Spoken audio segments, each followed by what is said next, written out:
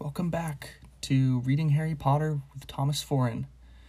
We are on chapter 22 of The Prisoner of Azkaban, the final chapter of the book. Owlpost, again. Harry!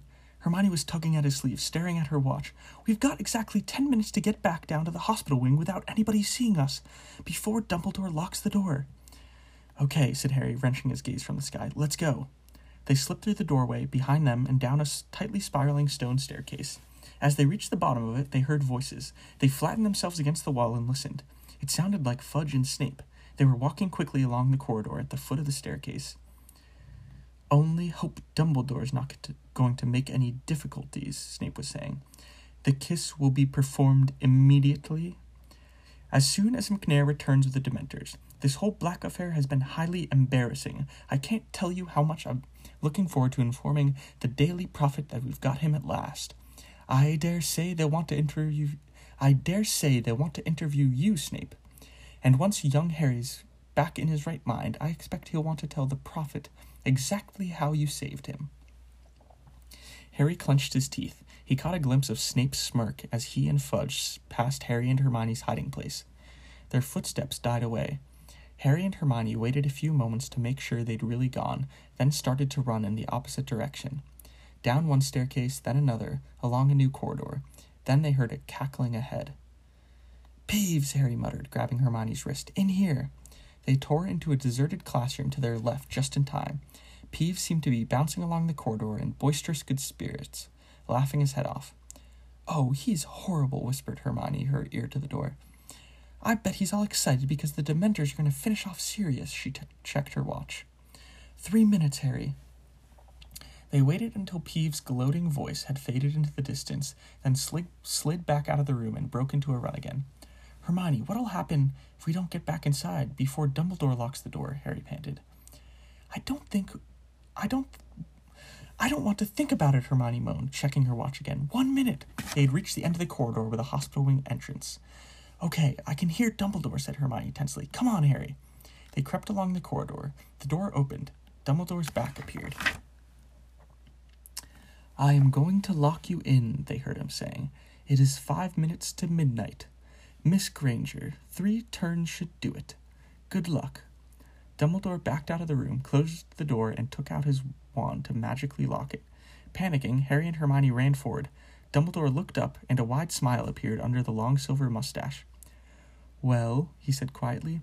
We did it, said Harry breathlessly. Sirius is gone on Buckbeak. Dumbledore beamed at them. Well done, I think. He listened intently for any sound within the hospital wing. Yes, I think you've gone too. Get inside. I'll lock you in. Harry and Hermione slipped back inside the dormitory. It was empty except for Ron, who was still lying motionless in the end bed. As the lock clicked behind them, Harry and Hermione crept back to their own beds, Hermione tucking the time-turner back under her robe. A moment later, Madame Pomfrey came striding back out of her office. Did I hear the headmaster leaving? Am I allowed to look after my patients now? She was in a very bad mood. Harry and Hermione thought it best to accept their chocolate quietly. Madame Pomfrey stood over them, making sure they ate it, but Harry could hardly swallow. He and Hermione were waiting, listening, their nerves jangling, and then, as they both took a 4th piece of chocolate from Madame Pomfrey, they heard a distant roar of fury echoing from somewhere above them.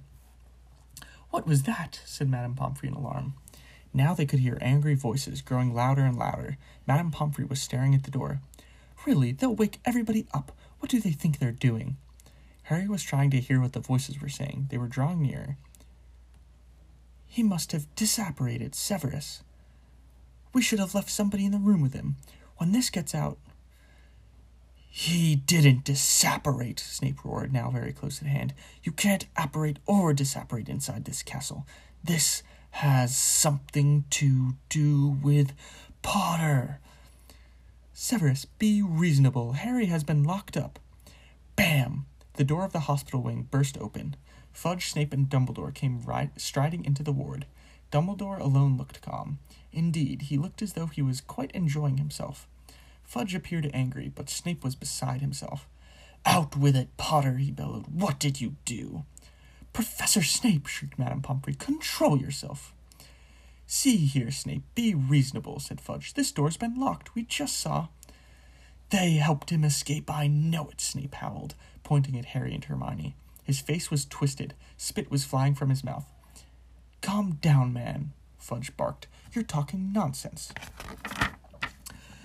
"You don't know Potter," shrieked Snape. "He did it. I know he did it." "That will do, Severus," said Dumbledore quietly. "Think about what you are saying. This door has been locked since I left the ward 10 minutes ago. Madame Pomfrey, have these students left their beds?" "Of course not," said Madame Pomfrey, bristling. "I would have heard them." "Well, there you have it, Severus," said Dumbledore calmly. "Unless you are suggesting that Harry and Hermione are able to be in 2 places at once, I'm afraid I don't see any point in troubling them further." Snape stood there, seething, staring from Fudge, who looked thoroughly shocked at his behavior, to Dumbledore, whose eyes were twinkling behind his glasses. Snape whirled about, robe swishing behind him, and stormed out of the ward. "Fellow seems quite unbalanced," said Fudge, staring after him. "I'd watch out for him if I were you, Dumbledore." "Oh, he's not unbalanced," said Dumbledore quietly. "He's just suffered a severe disappointment." "He's not the only one," puffed Fudge. "The Daily Prophet's going to have a field day. We had Black cornered, and he slipped through our fingers yet again. All it needs now is for the story of that Hippogriff's escape to get out, and I'll be a laughingstock. Well, I'd better go and notify the Ministry." "And the Dementors," said Dumbledore. "They'll be removed from the school, I trust." "Oh, yes, they'll have to go," said Fudge, running his fingers distractedly through his hair. "Never dreamed they'd attempt to administer the kiss on an innocent boy. Completely out of control. No, I'll have them packed off back to Azkaban tonight. Perhaps we should think about dragons at the school entrance." "Hagrid would like that," said Dumbledore, smiling at Harry and Hermione. As he and Fudge left the dormitory, Madame Pomfrey hurried to the door and locked it again. Muttering angrily to herself, she headed back to her office. There was a low moan from the other end of the ward. Ron had woken up. They could see him sitting up, rubbing his head, looking around. What happened?" he groaned. "Harry, why are we in here? Where's Sirius? Where's Lupin? What's going on?" Harry and Hermione looked at each other. "You explain," said Harry, helping himself to some more chocolate. When Harry, Ron, and Hermione left the hospital wing at noon the next day, it was to find an almost deserted castle. The sweltering heat and the end of exams meant that everyone was taking full advantage of another Hogsmeade visit. Neither Ron nor Hermione felt like going, however, so they and Harry wandered onto the grounds, still talking about the extraordinary events of the previous night, and wondering where Sirius and Buckbeak were now. Sitting near the lake, watching the giant squid waving its tentacles lazily above the water, Harry lost the thread of conversation as he looked across to the opposite bank. The stag had galloped toward him from there just last night. A shadow fell across them, and they looked up to see a very bleary-eyed Hagrid, mopping his sweaty face with one of his tablecloth-sized handkerchiefs, and beaming down at them. "No, I shouldn't feel happy after what happened last night," he said. "I mean, Black escaping again, and everything. But guess what?" "What?" they said, pretending to look curious. "Beaky, he escaped. He's free, been celebrating all night." "That's wonderful," said Hermione, giving Ron a reproving look, because he looked as though he was close to laughing. "Yeah, can't have tied him up properly," said Hagrid, gazing happily out over the grounds. "I was worried this morning, mind. Thought he might have met Professor Lupin on the grounds. But Lupin says he never ate anything last night." "What?" said Harry quickly. "Blimey, haven't you heard?" said Hagrid, his smile fading a little. He lowered his voice, even though there was nobody in sight. Snape told all the Slytherins this morning. Thought everyone know by now. Professor Lupin's a werewolf, see? And he was loose on the grounds last night. He's packing now, of course." "He's packing?" said Harry, alarmed. "Why?" "He's leaving, isn't he?" said Hagrid, looking surprised that Harry had to ask. "Resigned first thing this morning. Says he can't risk it happening again." Harry scrambled to his feet. "I'm going to go see him," he said to Ron and Hermione. "But if he's resigned, it doesn't sound like there's anything we can do. I don't care. I still want to see him. I'll meet you back here." Lupin's office door was open. He had already packed most of his things. The Grindylows' empty tank stood next to his battered old suitcase, which was open and nearly full. Lupin was bending over something on his desk, and looked up only when Harry knocked on the door. I saw you coming, said Lupin, smiling. He pointed to the parchment he had just been poring over. It was the Marauder's map. I just saw Hagrid, said Harry, and he said you'd resigned. It's not true, is it? I'm afraid it is, said Lupin. He started opening his desk drawers and taking out the contents. Why, said Harry. The Ministry of Magic don't think you were helping Sirius, do they? Lupin crossed to the door and closed it behind Harry. No. Professor Dumbledore managed to convince Fudge that I was trying to save our lives, he sighed. That was the final straw for Severus. I think the loss of the Order of Merlin hit him hard. So he, accidentally let slip that I am a werewolf this morning at breakfast. You're not leaving just because of that, said Harry. Lupin smiled wryly. This time tomorrow the owls will start arriving from parents. They will not want a werewolf teaching their children, Harry. And after last night, I see their point. I could have bidden any of you. That must never happen again. You're the best defense against the dark arts teacher we've ever had, said Harry. Don't go. Lupin shook his head and didn't speak. He carried on emptying his drawers. Then, while Harry was trying to think of a good argument to make him stay, Lupin said, From what the headmaster told me this morning, you saved a lot of lives last night, Harry. If I'm proud of anything I've done this year, it's how much you've learned. Tell me about your Patronus. How do you know about that? Said Harry, distracted. What else could have driven the Dementors back? Harry told Lupin what had happened. When he had finished, Lupin was smiling again. Yes, your father was always a stag when he transformed, he said. You guessed right. That's why we called him Prongs. Lupin threw his last few books into his case, closed the desk drawers, and turned to look at Harry. Here, I brought this from the Shrieking Shack last night, he said, handing Harry back the invisibility cloak. And, he hesitated, then held out the Marauder's map too. I am no longer your teacher, so I don't feel guilty about giving you back this as well. It's no use to me, and I dare say you, Ron, and Hermione will find uses for it. Harry took the map and grinned. You told me Moony, Wormtail, Padfoot, and Prongs would have wanted to lure me out of school. You said they'd have thought it was funny. And so we would have, said Lupin, now reaching down to close his case. I have no hesitation in saying that James would have been highly disappointed if his son had never found any of the secret passages out of the castle.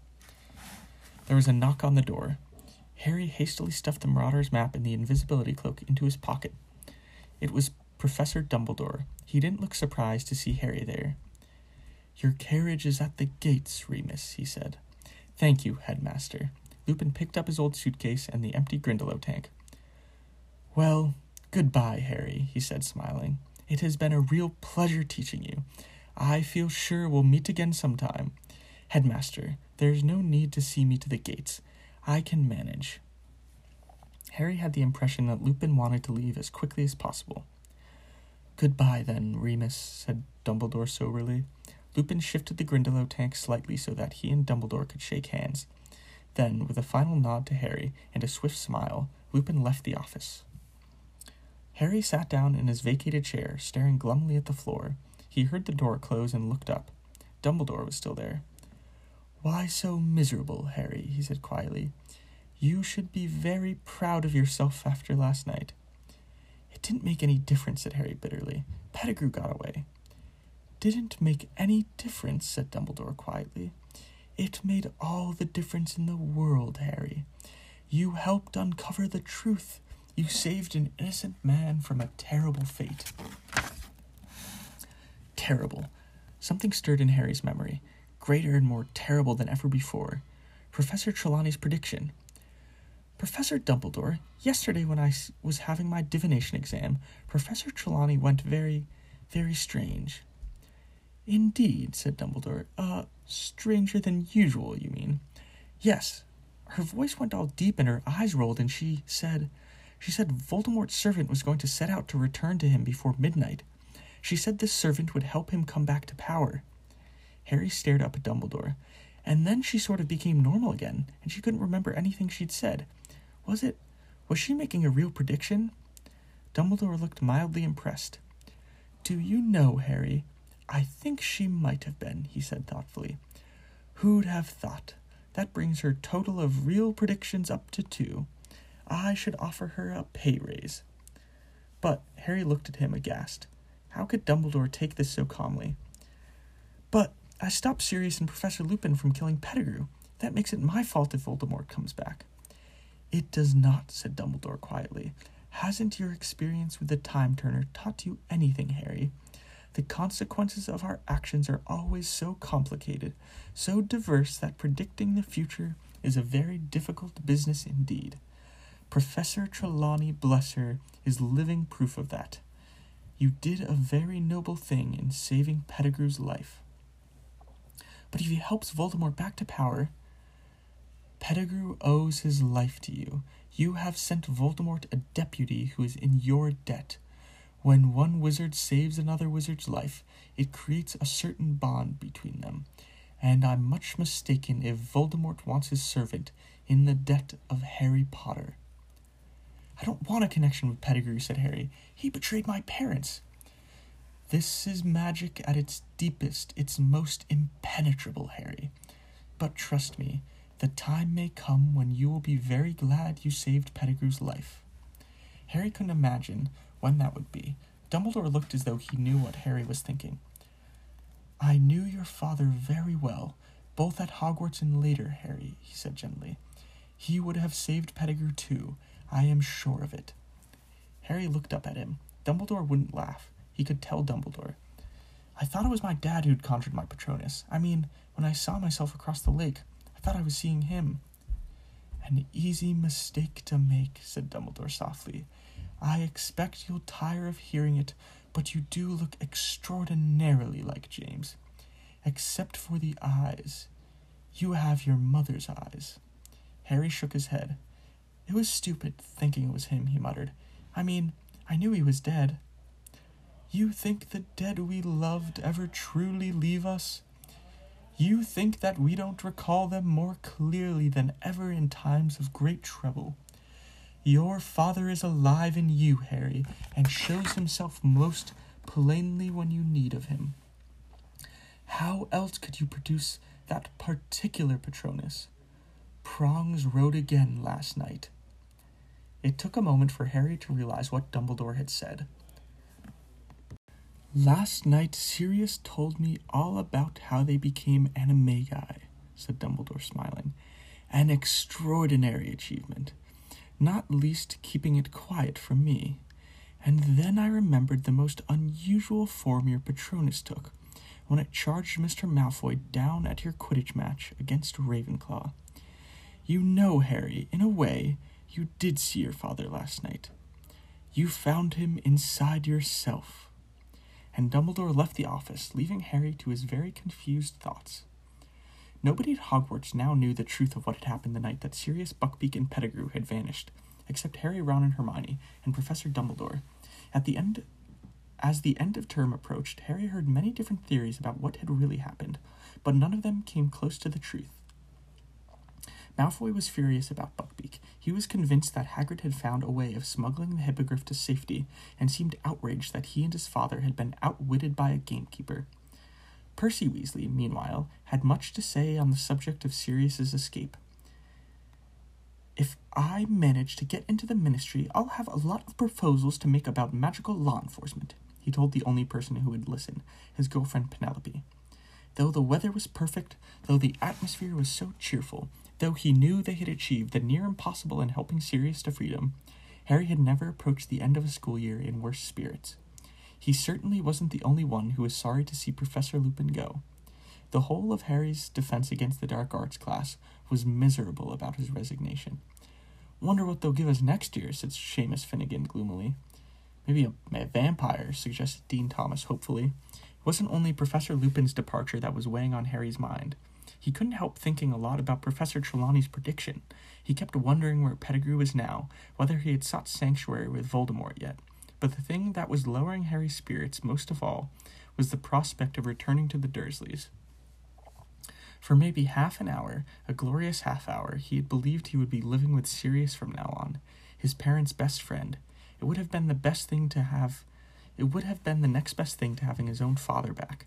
And while no news of Sirius was definitely good news, because it meant he had successfully gone into hiding, Harry couldn't help feeling miserable when he thought of the home he might have had, and the fact that it was now impossible. The exam results came out on the last day of term. Harry, Ron, and Hermione had passed every subject.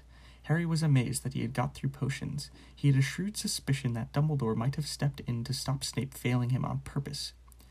Snape's behavior toward Harry over the past week had been quite alarming. Harry wouldn't have thought it possible that Snape's dislike for him could increase, but it certainly had. A muscle twitched unpleasantly at the corner of Snape's thin mouth every time he looked at Harry, and he was constantly flexing his fingers as though itching to place them around Harry's throat. Percy had got his top-grade newts. Fred and George had scraped a handful of owls each. Newts and owls being NEWTs and OWLs. Gryffindor House, meanwhile, largely thanks to their spectacular performance in the Quidditch Cup, had won the house championship for the third year running. This meant that the end-of-term feast took place amid decorations of scarlet and gold, and that the Gryffindor table was the noisiest of the lot, as everybody celebrated. Even Harry managed to forget about the journey back to the Dursleys the next day as he ate, drank, talked, and laughed with the rest. As the Hogwarts Express pulled out of the station the next morning, Hermione gave Harry and Ron some surprising news. "I went to see Professor McGonagall this morning, just before breakfast. I've decided to drop Muggle studies." "But you passed your exam with 320%, said Ron. "I know," sighed Hermione, "but I can't stand another year like this one. That time turner, it was driving me mad. I've handed it in. Without Muggle studies and divination, I'll be able to have a normal schedule again." "I still can't believe you didn't tell us about it," said Ron grumpily. "We're supposed to be your friends." "I promised I wouldn't tell anyone," said Hermione severely. She looked around at Harry, who was watching Hogwarts disappear from view behind a mountain. 2 whole months before he'd see it again. "Oh, cheer up, Harry," said Hermione sadly. "I'm okay," said Harry quickly, "just thinking about the holidays." "Yeah, I've been thinking about them too," said Ron. "Harry, you've got to come and stay with us. I'll fix it up with Mum and Dad, then I'll call you. I know how to use a Felietone now." "A telephone, Ron," said Hermione. "Honestly, you should take Muggle studies next year." Ron ignored her. "It's the Quidditch World Cup this summer. How about it, Harry? Come and stay and we'll go and see it. Dad can usually get tickets from work." This proposal had the effect of cheering Harry up a great deal. "Yeah, I bet the Dursleys be pleased to let me come, especially after what I did to Aunt Marge." Feeling considerably more cheerful, Harry joined Ron and Hermione in several games of Exploding Snap, and when the witch with the tea cart arrived, he bought himself a very large lunch, though nothing with chocolate in it. But it was late in the afternoon before the thing that made him truly happy turned up. "Harry," said Hermione suddenly, peering over his shoulder, "what's that thing outside your window?" Harry turned to look outside. Something very small and gray was bobbing in and out of sight beyond the glass. He stood up for a better look and saw that it was a tiny owl, carrying a letter that was much too big for it. The owl was so small, in fact, that it kept tumbling over in the air, buffeted this way and that in the train slipstream. Harry quickly pulled down the window, stretched out his arm, and caught it. It felt like a very fluffy snitch. He brought it carefully inside. The owl dropped its letter onto Harry's seat and began zooming around their compartment, apparently very pleased with itself for accomplishing its task. Hedwig clicked her beak with a sort of dignified disapproval. Crookshanks sat up in his seat, following the owl with his great yellow eyes. Ron, noticing this, snatched the owl safely out of harm's way. Harry picked up the letter. It was addressed to him. He ripped open the letter and shouted, "It's from Sirius!" "What?" said Ron and Hermione excitedly. "Read it out loud." "Dear Harry, I hope this finds you before you reach your aunt and uncle. I don't know whether they're used to owl post.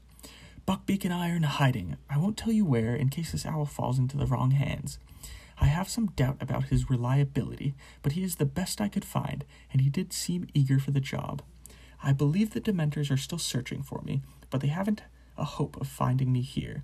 I am planning to allow some Muggles to glimpse me soon, a long way from Hogwarts, so that the security on the castle will be lifted. There is something I never got around to telling you during our brief meeting. It was I who sent you the firebolt." "Ha!" said Hermione triumphantly. "See, I told you it was from him." "Yes, but he hadn't jinxed it, had he?" said Ron. "Ouch!" The tiny owl, now hooting happily in his hand, had nibbled one of his fingers in what it seemed to think was an affectionate way. "Crookshanks took the order to the owl office for me. I used your name, but told them to take the gold from my own Gringotts vault. Please consider it as a 13 Please consider it as 13 birthdays worth of presents from your godfather. I would also like to apologize for the fright I think I gave you that night last year when you left your uncle's house. I had only hoped to get a glimpse of you before starting my journey north, but I think the sight of me alarmed you. I am enclosing something else for you, which I think will make your next year at Hogwarts more enjoyable. If you ever need me, send word. Your owl will find me. I'll write again soon. Sirius. Harry looked eagerly inside the envelope. There was another piece of parchment in there. He read it through quickly and felt suddenly as warm and contented as though he'd swallowed a bottle of hot butterbeer in one gulp. I, Sirius Black, Harry Potter's godfather, hereby give permission to visit Hogsmeade on weekends. That'll be good enough for Dumbledore, said Harry happily. He looked back at Sirius's letter. Hang on, there's a P.S. I thought your friend Ron might like to keep this owl, as it's my fault he no longer has a rat. Ron's eyes widened. The minute owl was still hooting excitedly. Keep him, he said uncertainly. He looked closely at the owl for a moment.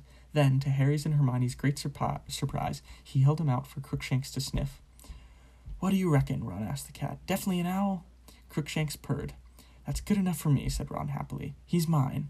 Harry read and reread the letter from Sirius all the way back into King's Cross Station. It was still clutched tightly in his hand as he, Ron, and Hermione stepped back through the barrier of platform 9 3/4.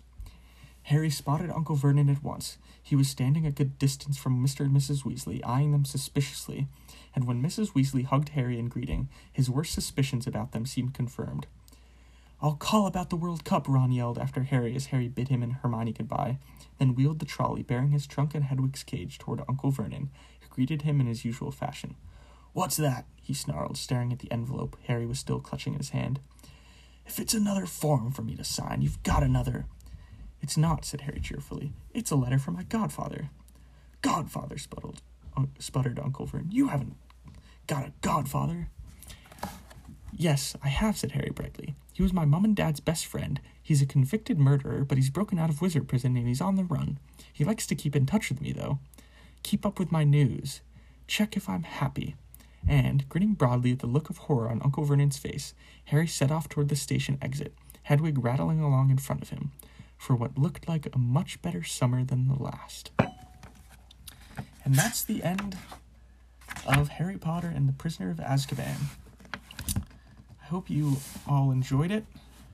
If this was your first time listening or reading, I'm sure you enjoyed those twists in there. Anyways, stay tuned for Harry Potter and the Goblet of Fire.